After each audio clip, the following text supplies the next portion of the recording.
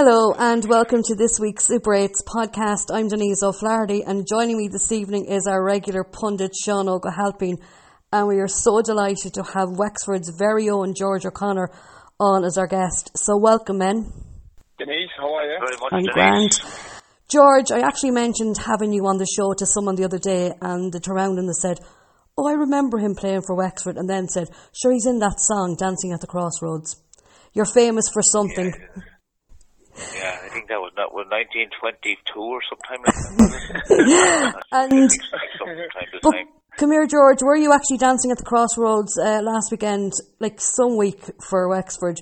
Your minors, your seniors winning Leinster titles, and then your under-20s booking their place in the Leinster final.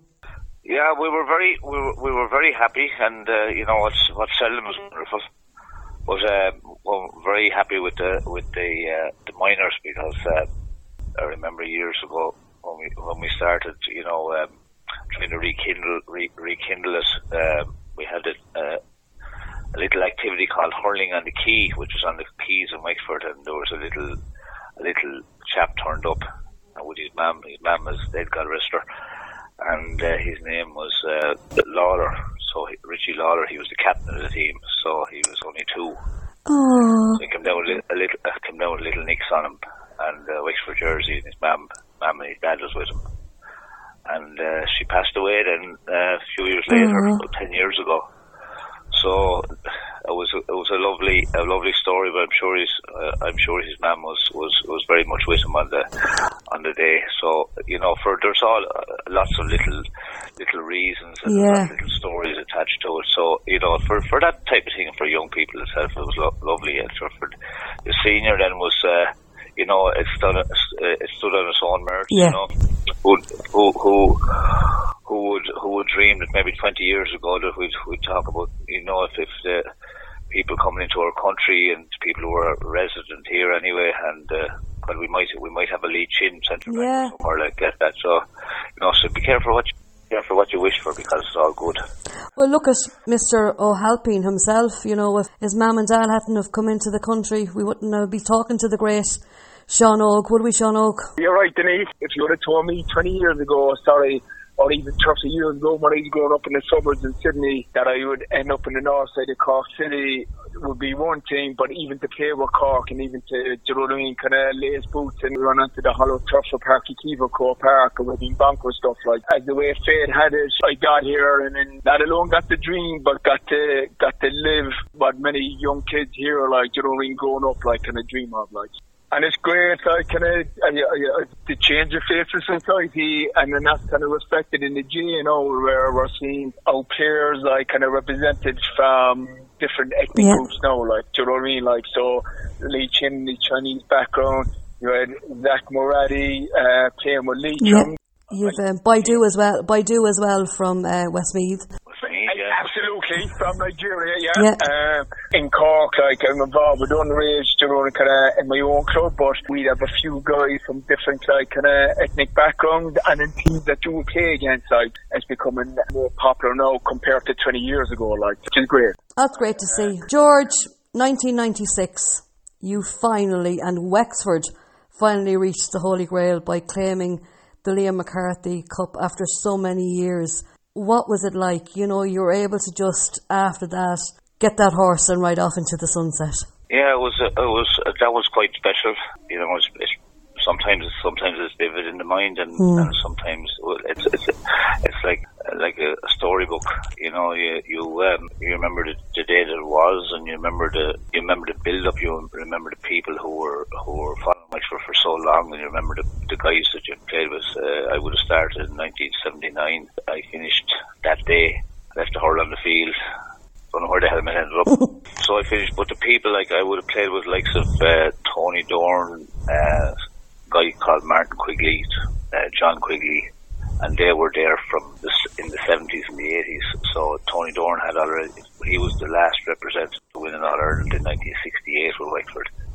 So it was from then until 1986. So that was the connection from one to the other. So I was lucky and privileged to be able to play with those guys. So they were kings in our county that time. George, I meant to ask you, George, I meant to ask, do you know if you hadn't won in 96, would you have gone another year, or did you have it like in your head like that, win, lose, or draw, this is my last game out for Wexford? Like, from early on, from that was fantastic. Previous October, when we started, I said, this is my last year now, whatever happens. Okay. That's just amazing how... fantastic, and isn't it? Usually people, when they fall short, they'll mull over the winter and they get back for another year. But like, basically, just great the way things kind of just fell for you then. Like, your last game of your career, and then getting to walk up the Hogan stand. You know, that picture, one of those memories of when I was a young girl watching it, and you know, I always supported the underdog and to support Wexford that day, and I remember you just being lifted shoulder high around the place and just supporters. It must have been something else. It was, but it's difficult to put your finger on, because when you get there, you very quickly put into context that it's sport. Yeah. And, you know, like, life has to be lived, and, you know, from the heights that people go to, it's nice to be able to ground yourself afterwards. You know, and it's just like a chapter in a book, really, you know, but I thought it was a people's All Ireland. It wasn't only Wexford, but people, as you said, following the underdog. Yeah. So I like to equate it to the larger public, or kind of a universal win, you know. It gives people hope. It gives people hope not only in sport but in everything they do, you know. From Longford, George, we wouldn't have many days in the sun and that. So, you know, experiences like watching Wexford and even just taking it all in, and a couple of weeks ago, Sligo, and when you see certain teams, you know, just the underdog coming out and that, us hope, you know, people in Longford. Well, I'm just last year or this year just gone by, Shockneil in the Camogie. People will say in the stronger counties that who are Shockneil, and have they any right to be winning three All Ireland club titles in a row? Look at them with the football and the hurling as well. Absolutely, and just a crowd of people get together and say, listen, we want to do something special up here, and you know, when you're all singing from the same hymn sheet, you know, anything is possible. It's just a matter of connecting. You know, so in the modern world where you know, there's more of a disconnect than there is a connection, even though we have modern technology, and we feel that people are more connected, but they're actually not. It's actually disconnected they are. So it's when people come together in communities, and that's the beauty about the GAA. Yeah. You know, when they put their heads down and say, listen, we're going to learn the skills of the game. We're going to actually, you know, set the bar, not set the bar as a height, we set the bar as achievable goals. So when you set the bar as an achievable goal and then get comfortable at that goal, then you move to the next height, the next level. So, but when coaches come in, generally they say, listen, we are here, we're at A, and we want to get the whole way to the Holy Grail, but that challenge is too much for any group. So, including backroom teams and staff and community. So let's go for the achievable ones, and then we'll get comfortable on that level, and then we'll move on to the next level and get comfortable on that level, and so on. And that's how people do it, because there's the what, there's why, and there's the where, but very few know the how. Because you're so grounded, George, and you know you have your farming background and everything, is that something that kind of helped you? Because a lot of times, if you're winning an All Ireland, or you know, even the disappointment of doing it, for some men or for some people, they take it quite hard, or the opposite of actually winning an All Ireland, and they can take it too far. Was the fact that you were just able to go back and live life, and you just had to go straight into work afterwards, that helped you? I wanted to go back. We came home, you know, the usual, you come home on the Monday or whatever, you know. I wanted to go back and milk cows on Tuesday morning, which I did, you know, because I just wanted to get back, because, you know, that you know, joy is would be out of my comfort zone. Yeah. Now, playing at that level, it was not because we were trained to play at that level. But the euphoria that followed, I wouldn't have been that comfortable with that. So I wanted to get back to doing what I like doing, and maybe playing a few holes of golf, or, doing a bit of fishing or something, going for a swim, or, that type of thing you can do down around Wexford here, which is very enjoyable, and it's nice to be grounded again, And then, it's what's known as the window of tolerance, so we're all bumping along every day, during our lives. It's like a little journey, and we're bumping along, but sometimes you go out of your window of tolerance, whether it be euphoria or disappointment or whatever it is, that's like a little trauma. So to come down off that is sometimes you need a couple of parachutes on you, So that takes a little bit of time, and I can understand sports people and people in high powered positions, that it's very difficult to continue to play at that extraordinary level, So it's something it's something that's I suppose in the GA now there's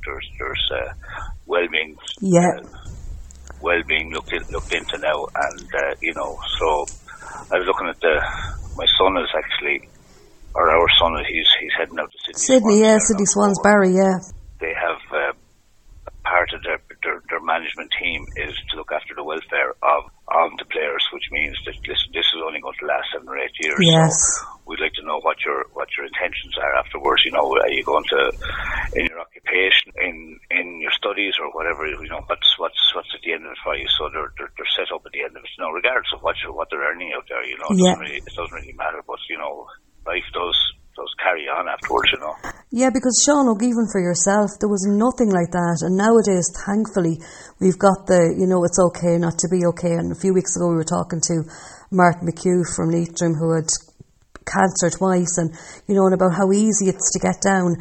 And that's it, thankfully now, and as George said, even with Sydney Swans and that, and with the GAA, we're now making well-being a hot topic and a number one priority.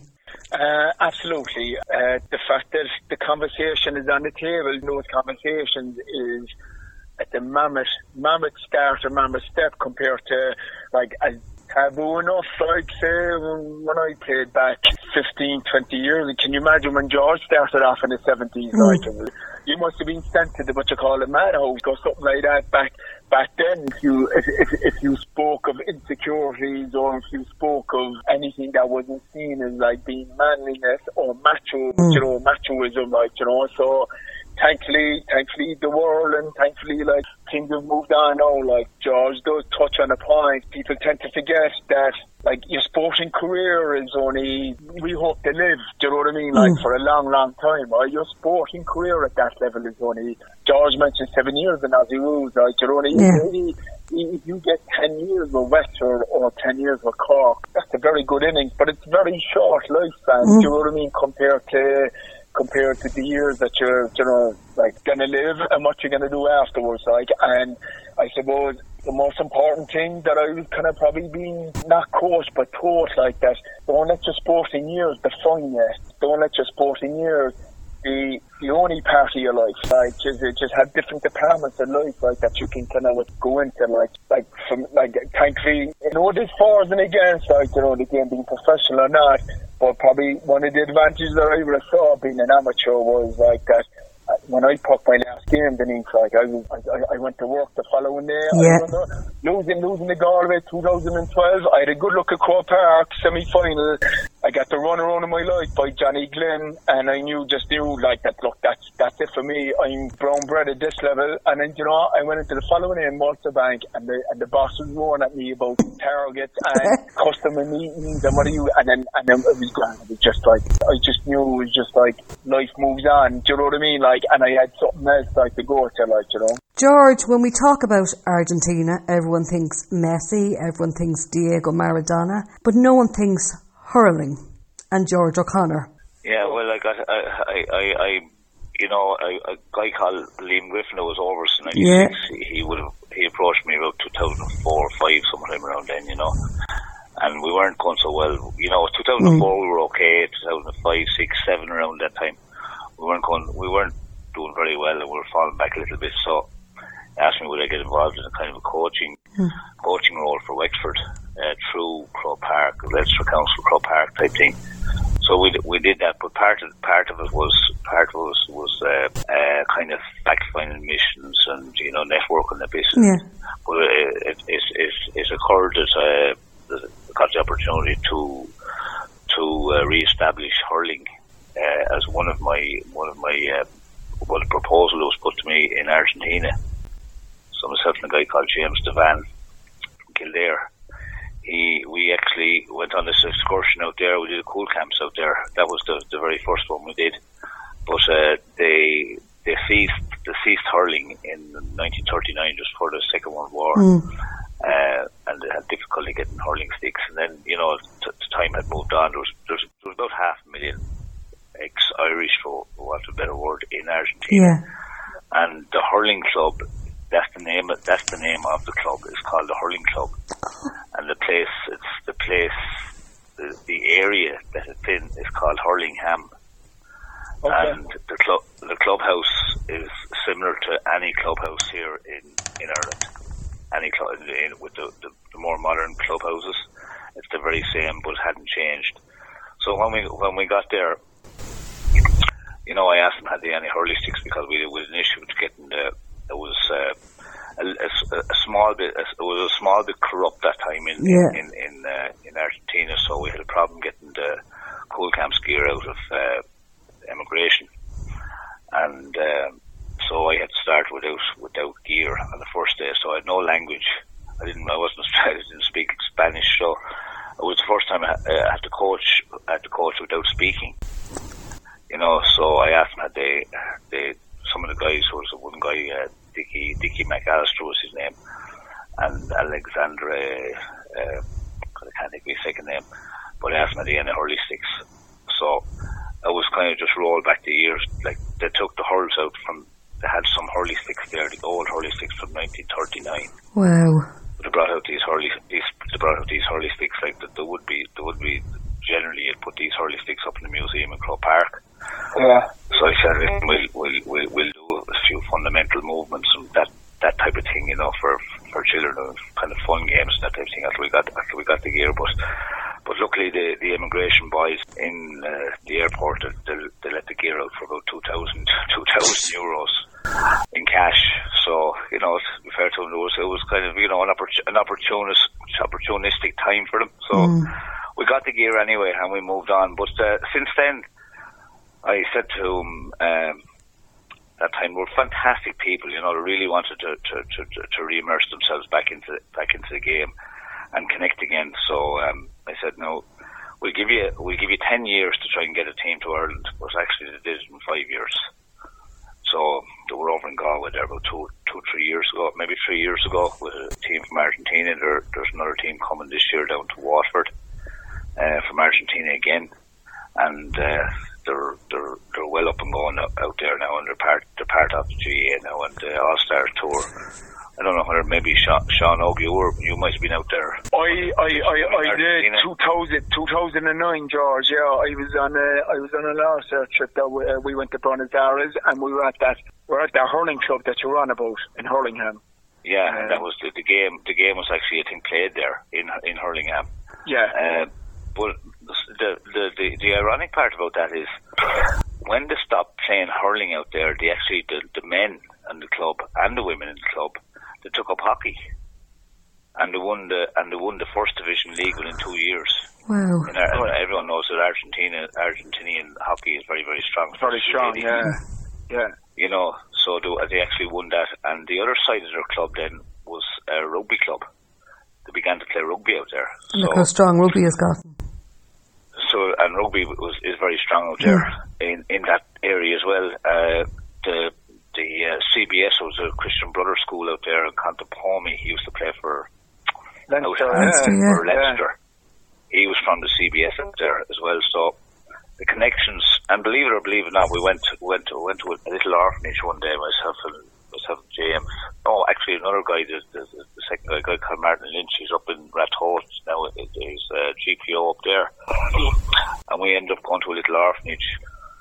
It was about maybe 2-3 hours from Buenos Aires, we met the local clergyman that was looking after all these little kids, and you know, when you come back to Ireland and you see, like, sometimes I think Adam and Eve were taken out of the Garden of Eden, but the good Lord left us here, you know. So when you come back and you see how lucky we are here, you know, and we have so much to be thankful for, you know, and you go to a little orphanage out there and you see children as young as 12 with babies, you know, and with no real hope or no opportunities for them.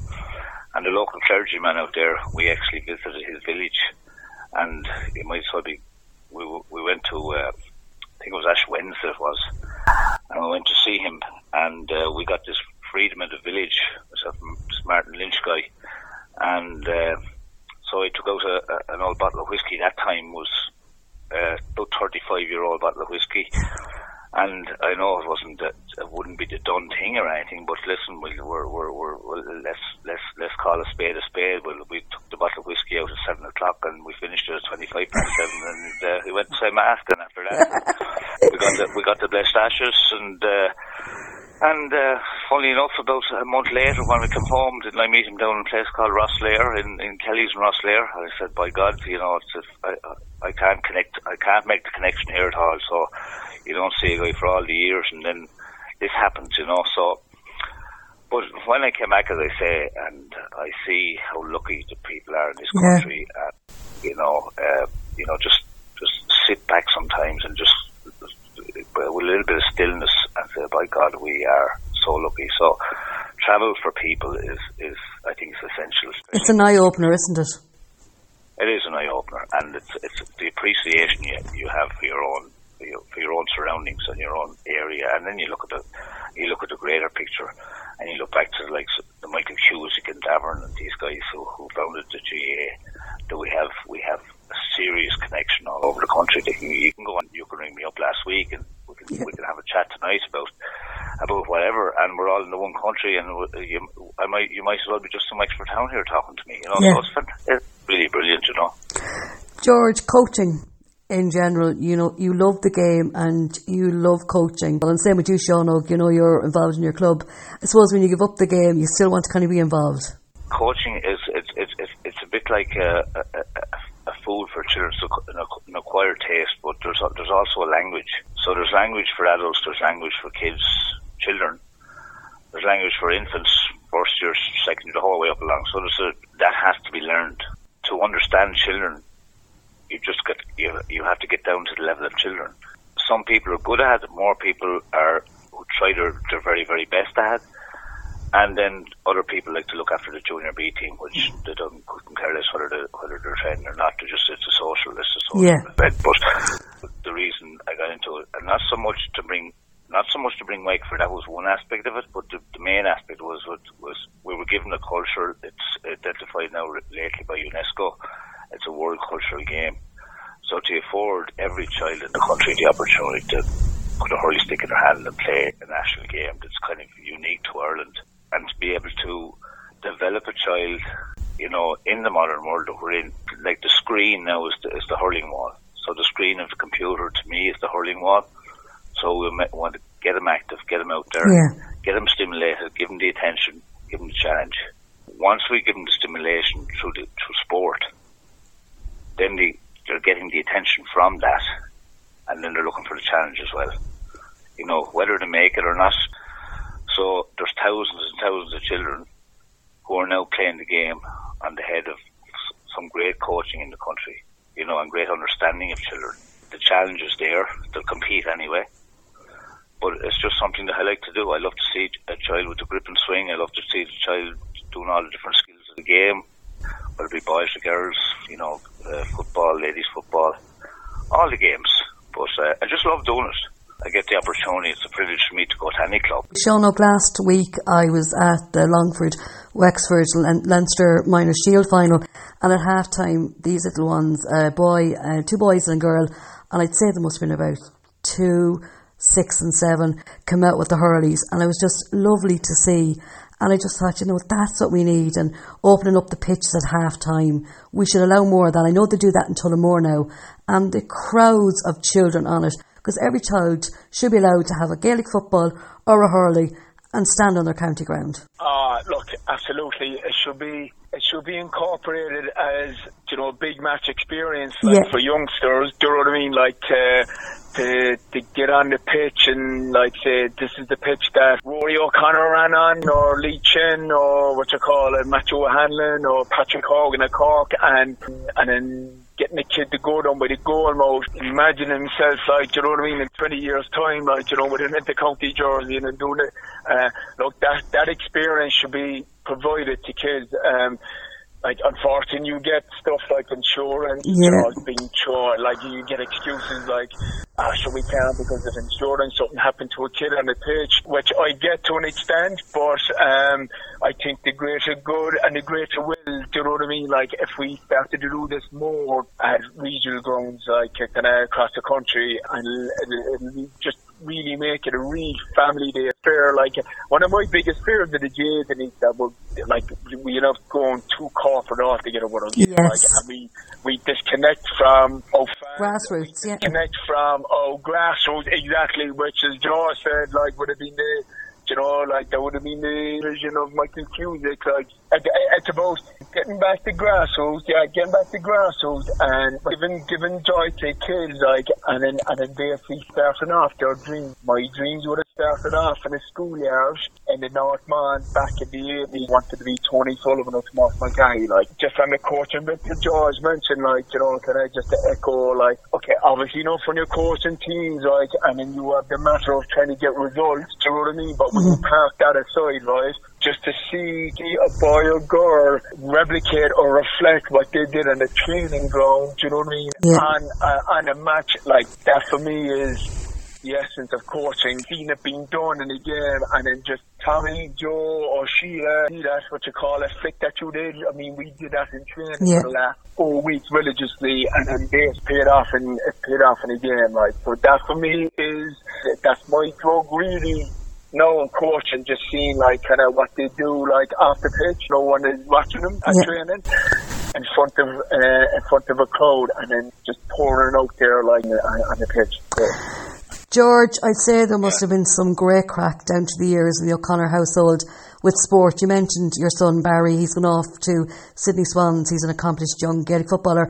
Katie, obviously, with Camogie. Then your nephew's part of the Wexford team, Rory, got man of the match in the Leinster final.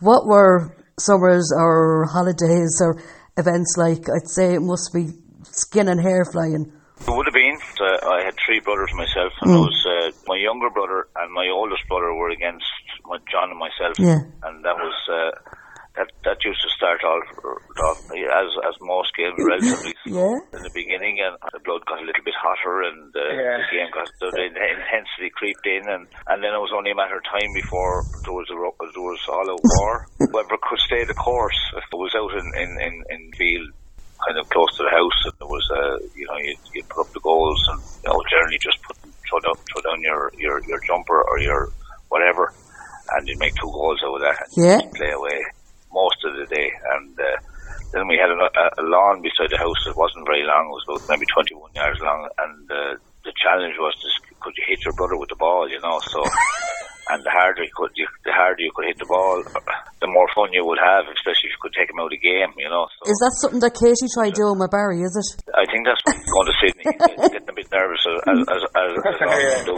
anyway, basically, you'd be better off challenging a woman anyway, because the most have the last say anyway. But no, they all played, and the focus was very much on skills. And then growing up on a farm, it was a kind of, this is family. Yeah. When we were going for the cows that time, we drew a straight line from the farmyard to the field, and then there was like a hunting expedition. There's a crowd called the Kilkenny Carriers down there. We jumped the dikes, down in Wexford. The land's reasonably flat. Yeah. So you had to jump dikes and ditches and whatever to go for the cows, and you always brought the ball in the hurl with you. We were getting all this extracurricular stuff. It was extra training, and then if there was bars across houses, outsheds or whatever, you were doing chin ups on the bars. How many could you do?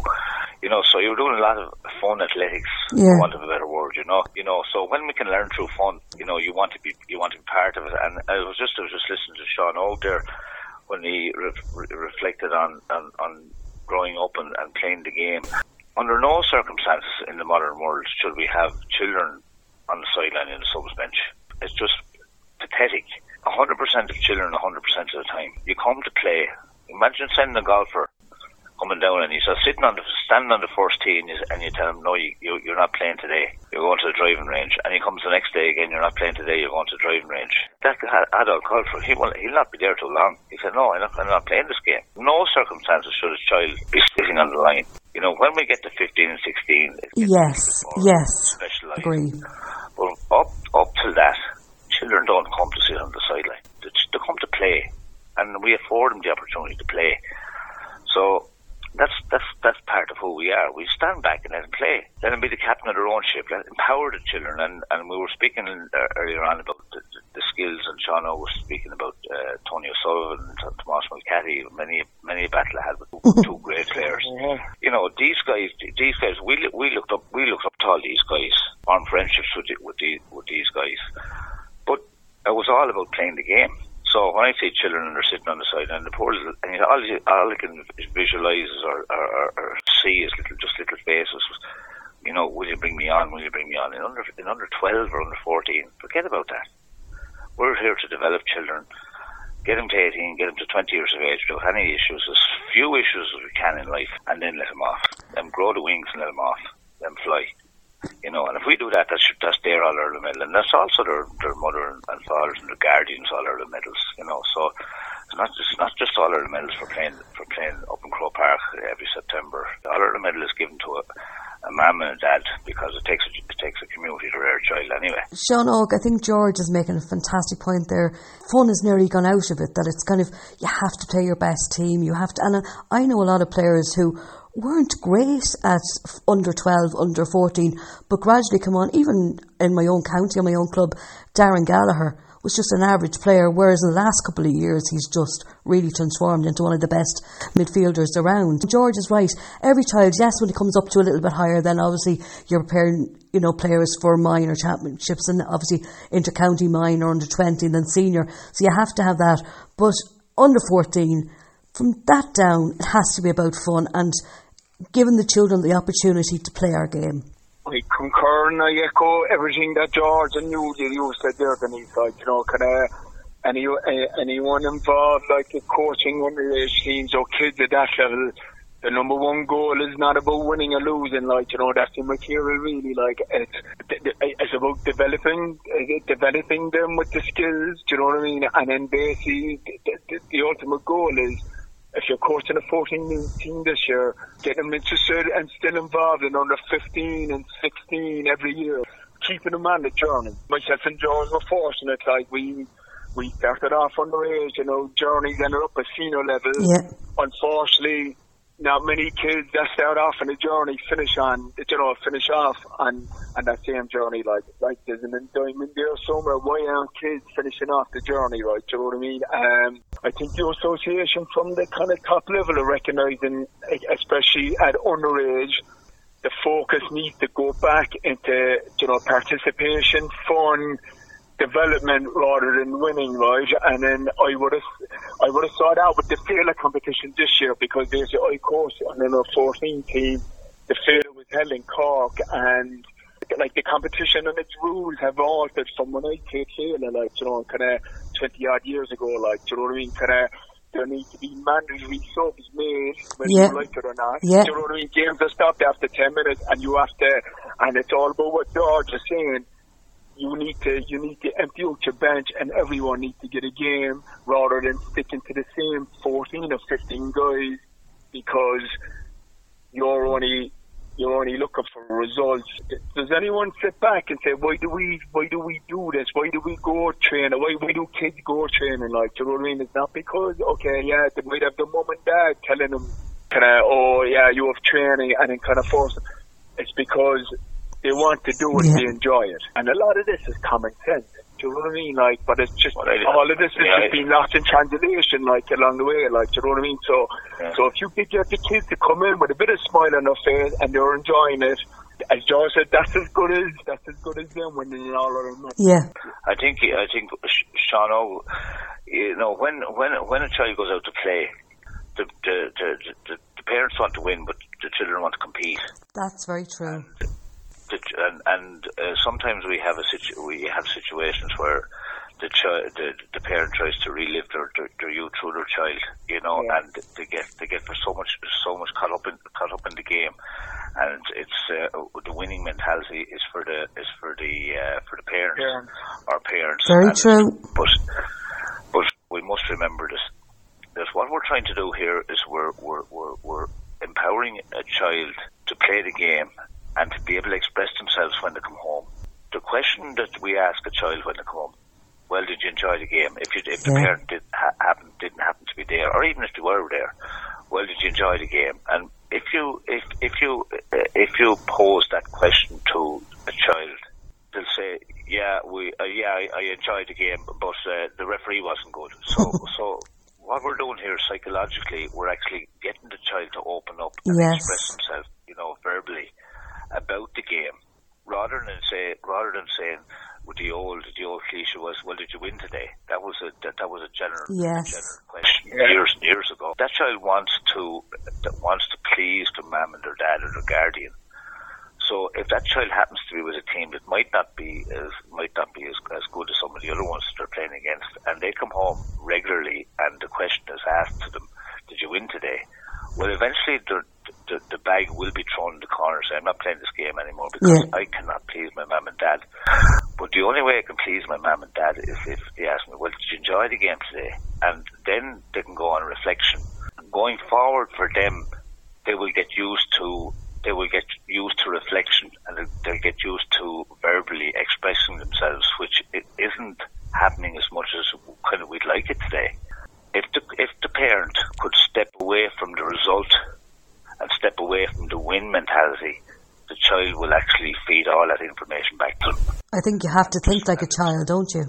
You have to get right down on their level, and you have to talk about Peter Pan. Yeah. And we have to talk about Harry Potter, and we have to talk about Hogwarts, and we have to talk. Actually, I brought a hurley stick into Hogwarts, which is in Florida, Universal Studios. Oh my gosh! I brought a hurley stick in. I did bring a hurley stick in, and so I this fella is he half cracked or what is he? I brought a hurley stick in, and it was a hurley stick going in, and my God, when it was coming out, it was a magic wand. I'm sure it is. Of course, it's a magic wand. Yeah. I see Sean what happened, and he cutting balls from the side. How did he do that? I said, how did he do that? I asked the children, how did Sean O'Halpin do that? And then said, was there some sort of magic? I think he had a spring under the ball or something. How did he jump so high for the ball? How was he able to do that? He has two springs in his boots. And every time he jumps for the ball, these springs will go boing up in the air, and he's able to catch the ball, and he comes down, and then there's a little bit of frost on top of his fingers, and he gets frostbite. I don't know how he's able to do that. So what we're doing is we're creating this environment for a child to do magic. John Fenton years and years ago scored a goal. I'm panning through the game, and I'm waiting for the golden nugget. So I go to games now, and I'm waiting for the magic. And when I see someone doing something extraordinary with a hurley stick, like DJ Carey, he scored a goal in the Ireland final. I said, DJ, how did you score the goal? And he said, well, I didn't score the goal. He says, the hurley stick saw it. Yeah. You know, so Joe Canning scoring points when he had no right to score. There was a guy from Limerick there last year who scored a point in the Ireland final or the Ireland semi-final. You know, how he scored, he had no right to score. You know, there's people doing magic tricks. I saw a little one day, and she did everything right on picking up the ball. She had two hands on the hurley stick, and she picked the ball about 6 inches from the hurley stick. And just as she went to catch it, another girl bent down that low and took the ball from between the hurley stick and her hand. And there was a few people standing beside me, and I said, "Did you see that?" And they said, "See what? See what?" I said, "Did you see that? Did you see that piece of magic?" No, didn't see that. Oh my God! So one piece of magic can actually keep you going for months. Never mind weeks. Keep you going for months. So I go to games now just to see magic. It's important that we leave the instinct, and when we leave the instinct within the game of hurling, because that's what it is. It's that instinct. How the hell did he turn up there? How did he move into that position? How did he follow the ball? So rather than actually control the game from the sideline, which there are tactics, but we can be over tactically, see things that happen that have no right to happen in this world, and that's instinct. And to play hurling on football with instinct is the beauty, and that's what divides the special player and the not so special players. George, you find, I know there's a lot of good things about the modern game, but you find some aspects of the modern game has done this, that like instinct off the cuff, which I think hurling is more. Do you know what I mean? It's not like an American football game where you can run down the clock, or do you know what I mean, pay for the draw, or kind of like soccer, kind of. It's the one gripe I have, George, that's just overcomplicating a very simple game, Much as I admire about, do you know, some of the skill levels that the fellas today, do you know, the athleticism and the sublime, right? I just feel like it's pre-planned. Freedom of expression, basically, it's leave the freedom of expression. We're creating an environment to empower players. And if we create the right environment, then you will see magic. But if we create a controlled environment, we will never empower players. And it's all about trust. And then I will sit on the sideline and watch you play. Now, if we need to actually, if Sean O'Happany is dominating, and the guy who's on doesn't actually suit Sean Oak's type of play, well, I might have to move another guy over that is more suited to the style of play that Sean Oak plays. I might have to change that, but I'm not changing the guy off because he's getting hurled off the field or whatever. So that's where the tactic from the sideline comes in. But it's only tactics because there's five strands to this. There's team play, there's physical fitness, there's psychological focus, there's technical skills, and there's tactical awareness. And sometimes what happens is that the coach or coaches are not able to train guys from one level to the next to a certain intensity that actually suits that particular grade. And a word you used there, Sean Oge, a few minutes ago, used common sense. So the coach has to be prepared as well as the players. So if we have a break between one skill and the next, and one drill and the next, or one game and the next, well, we're creating the same pattern then that's going to occur in the game, because they're playing their stop, So we want to create consistency. And to create consistency, the coach has to be consistent in his preparation of the team beforehand. So it's not rocket science. It's just a matter of being prepared. When I'm going coaching, I say, well, I will be coaching for 1 hour. We'll have 2, maybe 3 water breaks, 45 seconds, and 45 seconds is 45 seconds. So what happens in a breakdown when you blow the whistle on 45 seconds and they're not ready, and they say, hey, we're not ready, and they say, but what do you not understand about 45 seconds? Maybe I got it wrong, or maybe I'm not able to speak English properly or whatever. So maybe it's my fault, and I apologise for that. But once we get them used to the consistency in intensity, well, then they will bring that to the field with them. And little children are the same, and children learn very quickly about time, because the ma'am says, because she, I'm speaking for the ma'ams here now, they probably do a little bit more than the men at times, but ma'am will say to the child, I'll be back in a minute. And ma'am comes back and says, ma'am, you said you'd be back in a minute. Yeah. So we've coached them for very indirectly at a very early age to appreciate or not appreciate time. Yeah. George, you mentioned magic earlier on, and I can just picture him now with a wand in his hand and a wizard hat and a cape, Mr. Davy Fitzgerald. We ourselves on the podcast a few weeks ago were just talking about Wexford and where were they, and had Davy taken them so far, but obviously there was a step further he could take them. How do you see the rest of the year plan out for Wexford? Well, when I look back at Davy's career in coaching, now, with the greatest respect, he was like a little leprechaun, you could see him here and you see him there, and he was hopping here and he was hopping there, and everyone loved Davy because he was so enthusiastic, and he was always animated. He was animated. That's the word, Denise. That's the word I'm looking for. He was very animated, and then he began to pull his strengths together, but he still kept the animation. He still kept the animation, and it continued on. But I think with Wexford and even Waterford, he tried new things, and sometimes it worked and sometimes it didn't work. He's in Wexford now. It's his third year in Wexford. Davy has learned himself that he's able to step back a little bit more than he was.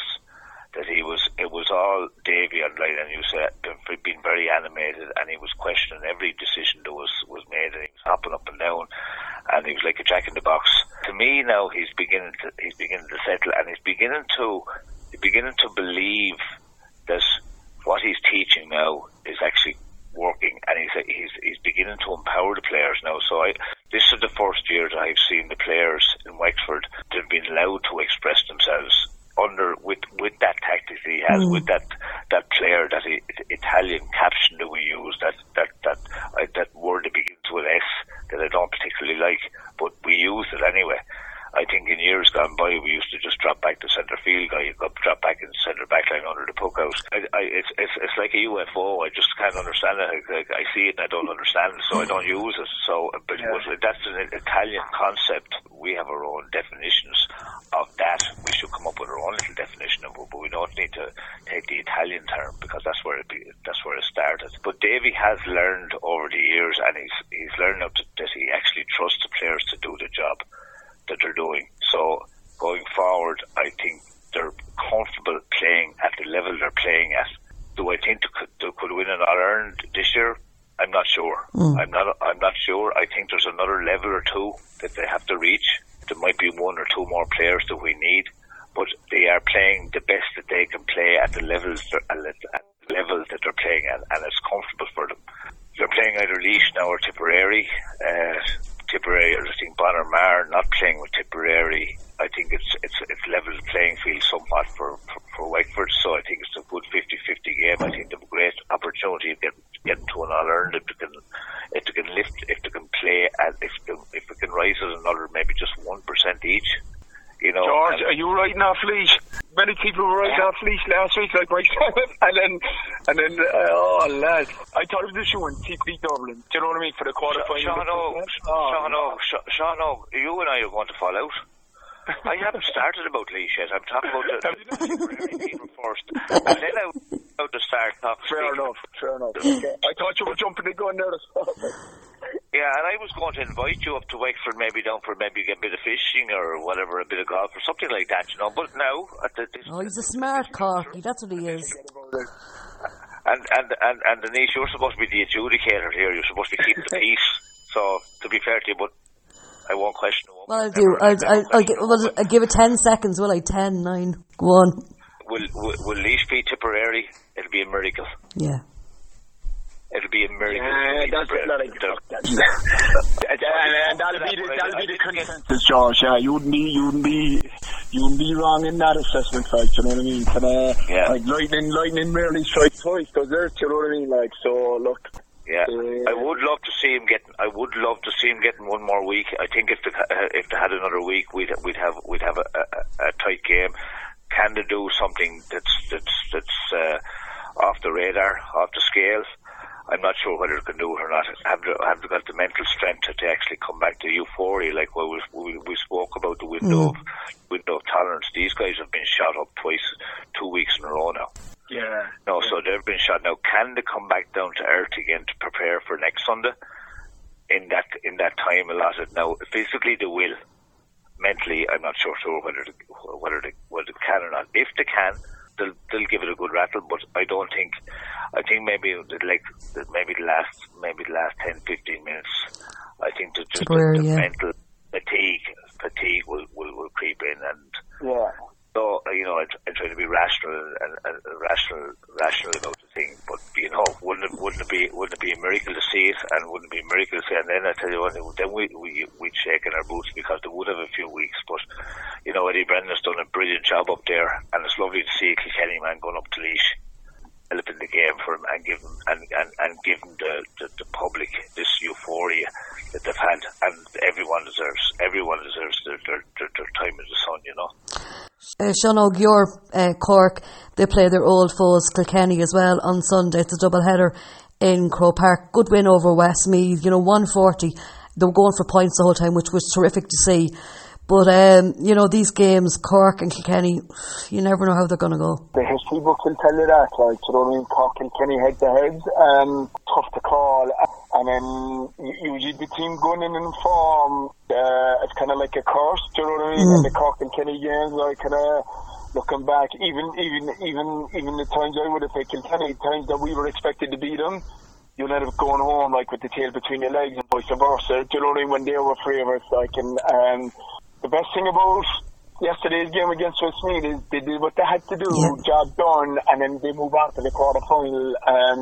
Look, it was not disrespected Westmeath, but it was damned if they do and damned if they didn't. Like, you know what I mean? So, it's from now on, as well, Cork are going to be assessed, really, from now on. It's for all teams, you know what I mean? It's knockout from now on. Like, on paper, I think Cork are a better unit.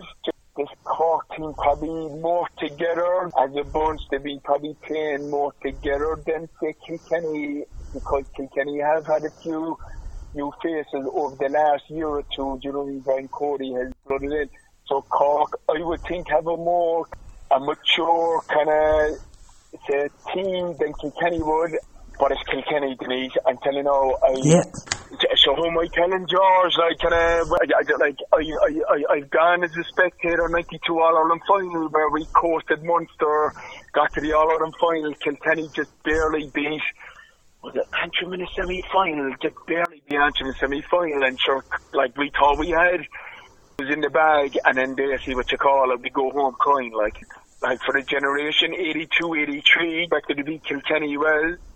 Kilkenny kind of mangled them in the two finals. Do you know what I mean? Like, so if it was any other team, Denise, I'd be most confident. But I'm more optimistic, putting it that way. I'm like quietly confident, but that's it, you know. George, I always thought, Cats, grand name for Kilkenny, but I think Wasps, because there's always a sting in their tail. There's no question that in Kilkenny, like if you look at Kilkenny people have hurling. They have quite a good hockey team up there in Kilkenny College as well. They have little or no rugby. There's a small bit of rugby up there.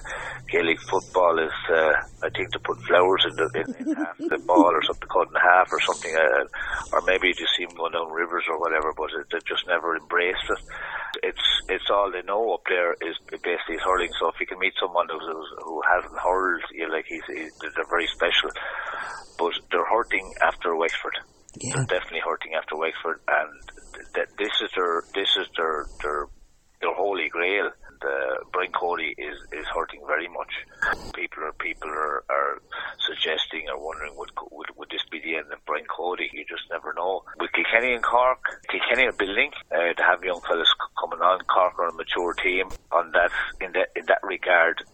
Cork have enough to win. My only concern is with the Cork backs. They scored 140. Westmeath scored 20 points. Yeah. That's 61 scores in the game. 20 points. If you stuck a goal with the 20 points that Westmeath scored, I'm wondering, was it a kind of a free, or just a freestyle hurling, or was there tight marking from the Cork backs? Because I think there could be some goals in Kilkenny. They'll know they'll have to score goals to want to beat Cork. If they allowed Westmeath to score 20 points and still score 140, it's a bit like Liverpool. Like, we're going all out attack. You might score, but we're going to score more. Yeah. Kilkenny will know that they'll have to score goals, and the opportunity arises, they will go for the goal. And that's the only way they're going to beat Cork. Who's going to win? I fancy Cork. I fancy Cork, but Kilkenny are hurting, and they're planning, and they're contriving they will try everything. They will try everything. They will try everything to disrupt Cork. Cork will have to control TJ Reid, because this guy has got the Harry Potter touch. He's got the Harry Potter touch. He's one of the magical guys. Like this guy could come up with something special. If there was a 21-yard free in the beginning of the game, I wouldn't be surprised if he went for a goal. Yeah. So be prepared for surprises. my interpretation of this game is you may throw it out the window. Form book goes out the window, whatever I say is going to happen, form is going out the window. Whatever I say is going to happen is definitely not going to happen. I'd be more confident if Cork were playing Limerick. And I'd leave it at that. Yeah. If Cork were playing Limerick, I'd be more confident. But the fact Kilkenny, Black and Amber team kind of on a mission, different animal altogether. Yeah, it's like it was. Sean Oak, we're going to mention before we go the big ball. Cork, great to see them recovering from the Munster final. And they've done so well, in the Super 8s. Roscommon, Tyrone, Dublin, Cork. The bottom line here, Denise, is like they're just going to have to discount this Dublin game. Whatever about the result, just once they can perform to what they can perform. Do you know what I mean? That's going to be the key to them. So if they can put in a performance which is on par with what they think that they're capable of, that's the most important thing. If they get a result, which I don't see happening, do you know what I mean? Bonus. If not, at least they can bring a performance into the Tyrone game, because ultimately Cork's season in the Super 8 is going to boil down to the Tyrone and the Roscommon games. For me, it's the game in 2 weeks' time against Tyrone is going to be there. But just on the notion over the weekend, I thought potentially that was a banana skin for Cork against Laois.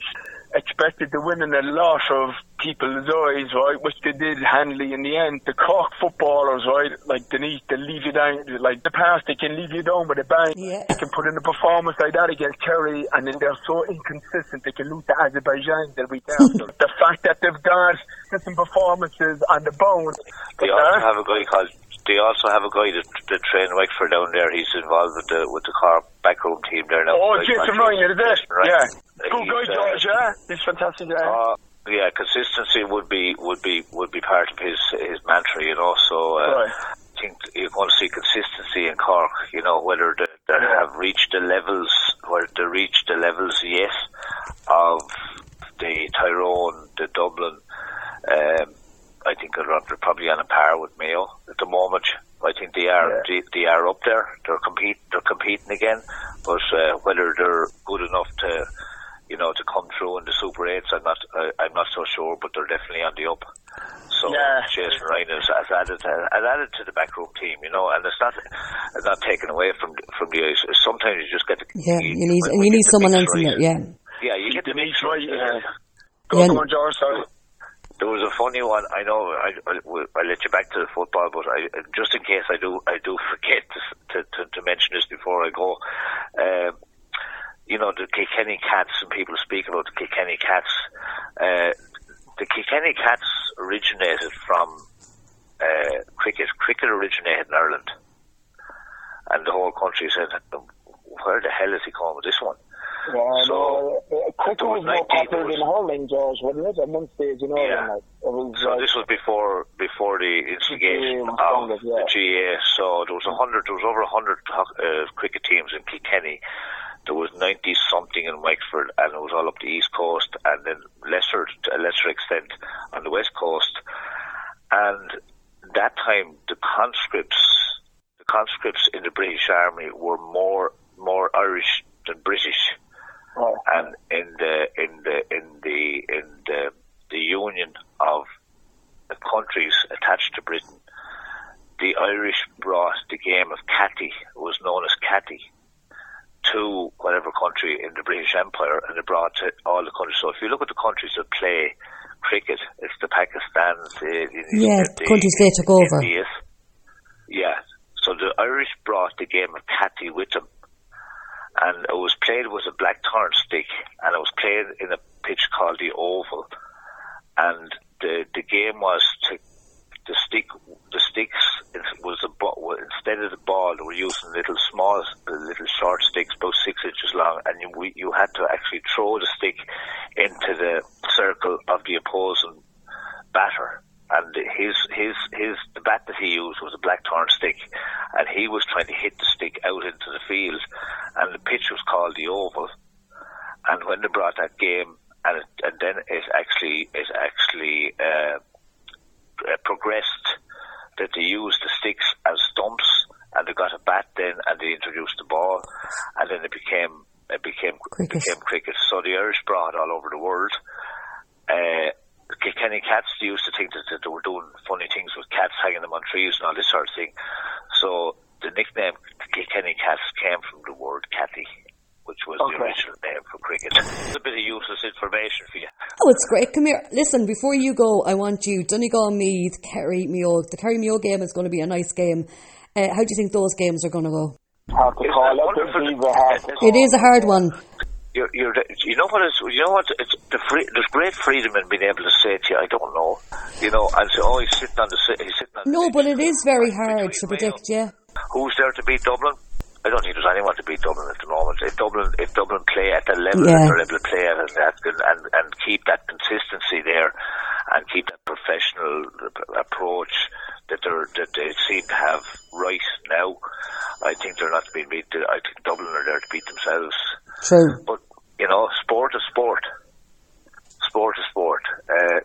Tyrone, Trettenham, Kerry, I think they're on the up. Cork are on the up.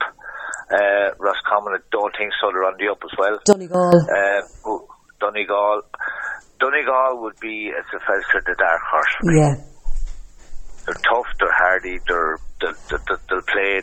And I think having Rochford there is a big thing for Declan Bonner as well. It is.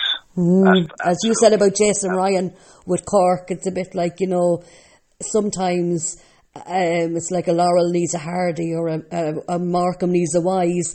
This is what these guys need. We wonder sometimes, what the hell, what was it, what did they have?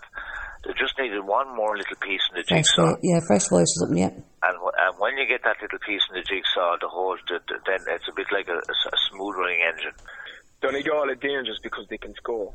Yes. Simple. You could bring the Dublin in every department, but you're at nothing if you can't score at the end of it. Donegal have seemed to unearth, do you know what I mean? Like, they're not too reliant on Michael Murphy, yeah. More, do you know what I mean? George, you would be right. In a lot of people's eyes, they reckon the only threat to Dublin this year is probably Donegal. Yeah. See, the other teams, they'll tickle Dublin small bit, but like we saw with Meath, Meath had 80% possession, if not the ball over the bar. Yeah. Like, Jesus, you might as well that's the only way of him and hurling, George, right? Do you know what I mean? The only way to hurt the opposition is on the scoreboard, If we look at the development of any player, we look and we talk about it's an institution. There's institutions of strength and condition now. It's an industry. Yeah. It's become an industry, and nutrition has become an industry. Strength and condition has become an industry. It's a big money game now, and that's just the way it is. That's one of the most difficult words in the English language is acceptance. You just accept that. So sometimes at the depletion of the skills. So when we get a child of 7 years of age, more than likely they can kick the ball with their right foot or left foot respectively. And then you say to a coach, well, can you get them to kick with the other foot by the age of 12? That gives you 5 years. And say, would you be able to get the child to kick the football with both feet, left and right, in 5 years? Giving the fact that they're able to kick with one foot, because that part of their mind is the right sided, and then we can balance it up by using the other one. And if you say to coaches within the respective clubs, we have 5 years to teach them to kick it with the other foot as well, left and right, would that be enough? And say, it would be. Well, why can't you do it then? Yeah. So we go we go the whole way to senior, and we're putting muscles on guys who are able to kick the ball with one foot. We're only consoling with one side, but you can't give them the skills at 18 and 20 years of age. It's too late. But we can put muscles on a fly. So tie a rope to him, let him up and down the water. You eventually get muscles on him. So it's an industry that has creeped in at the detriment of our skills. So as young Barry here, that's going to, people would equate him or equate him to his father or his uncles or whatever. That these guys were hardy and were tough and blah blah blah. And that is completely wrong. I said, Barry, you just keep working at the skills. Yeah. We'll let the ball do the job. Isn't that what you have to do? I'm after quoting Sean O again. It's common sense, but common sense doesn't prevail, and we have coaches that we're going to introduce strength and condition at 13 or 14. Just give them a big tug of war up and then pull the hell out of it for a while. Or go and do a bit of farming. Run them over a few, and absolutely not. Little bit of rocky stuff. There's a couple of big outfires there, and then whack away at them for a while, and we'll put a bit of muscle on them later on in life when they have the skills. Full repertoire. The Gooch Cooper doesn't look like he doesn't look like he's Mr. Universe. He looks a very casual type of guy, but by God, he's a kind of the wizard of football. Yeah. You know. And the same with the likes of Morris, what do you call him? Fitzgerald. You know, this guy, there was a guy called Matty Ford. He could play both sports.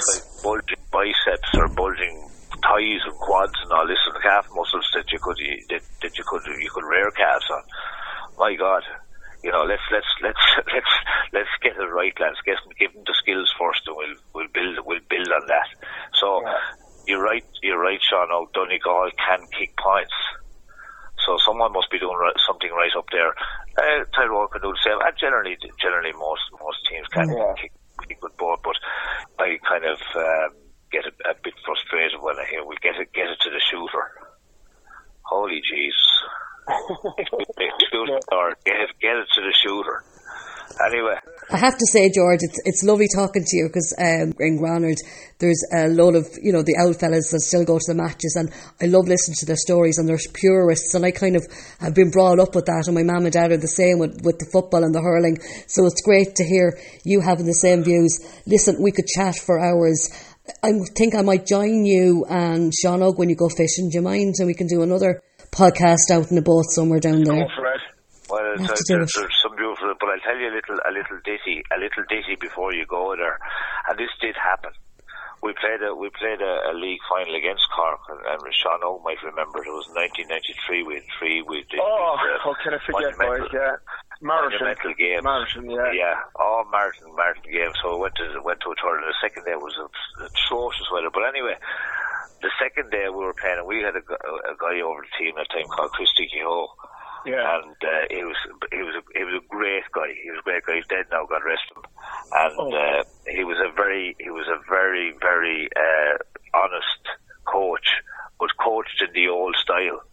You know, very much in the old style. But he was going down to the team anyway, and there was a guy called Gerard Cush was full back, and Cush, tough cookie, yeah. Tough cookie, and he said to Gerard Cush, who you played on, Cush? Jim Cashman or Kevin Cashman. You'll handle him, he's grand. And then it came out to call Liam Dunn, who played Tomas Mulcahy. Listen, when he puts up his hands, sure, listen, put it back down to Cork again, and all this sort of stuff, you know, the usual level. Yeah. And then he went on to Martin Story, Tom Dempsey, and a few of the guys anyway. And there was a guy playing corner for us called Eamon Scallon. Yeah. And Scallon was corner for, and there was a guy playing for Cork that day, Brian Corcoran.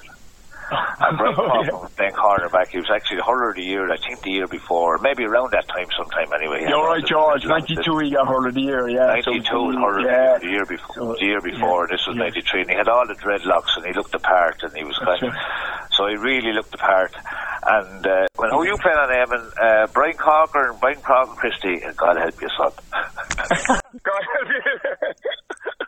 God help you, son. Great for the compliment, yeah. Well, he said, thank you very effing much, Christie. And that was it. And off we went.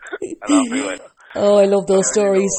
Listen, George, thank you again so much for all those little ditties. Oh, well, listen, keep them because we might have a part 2.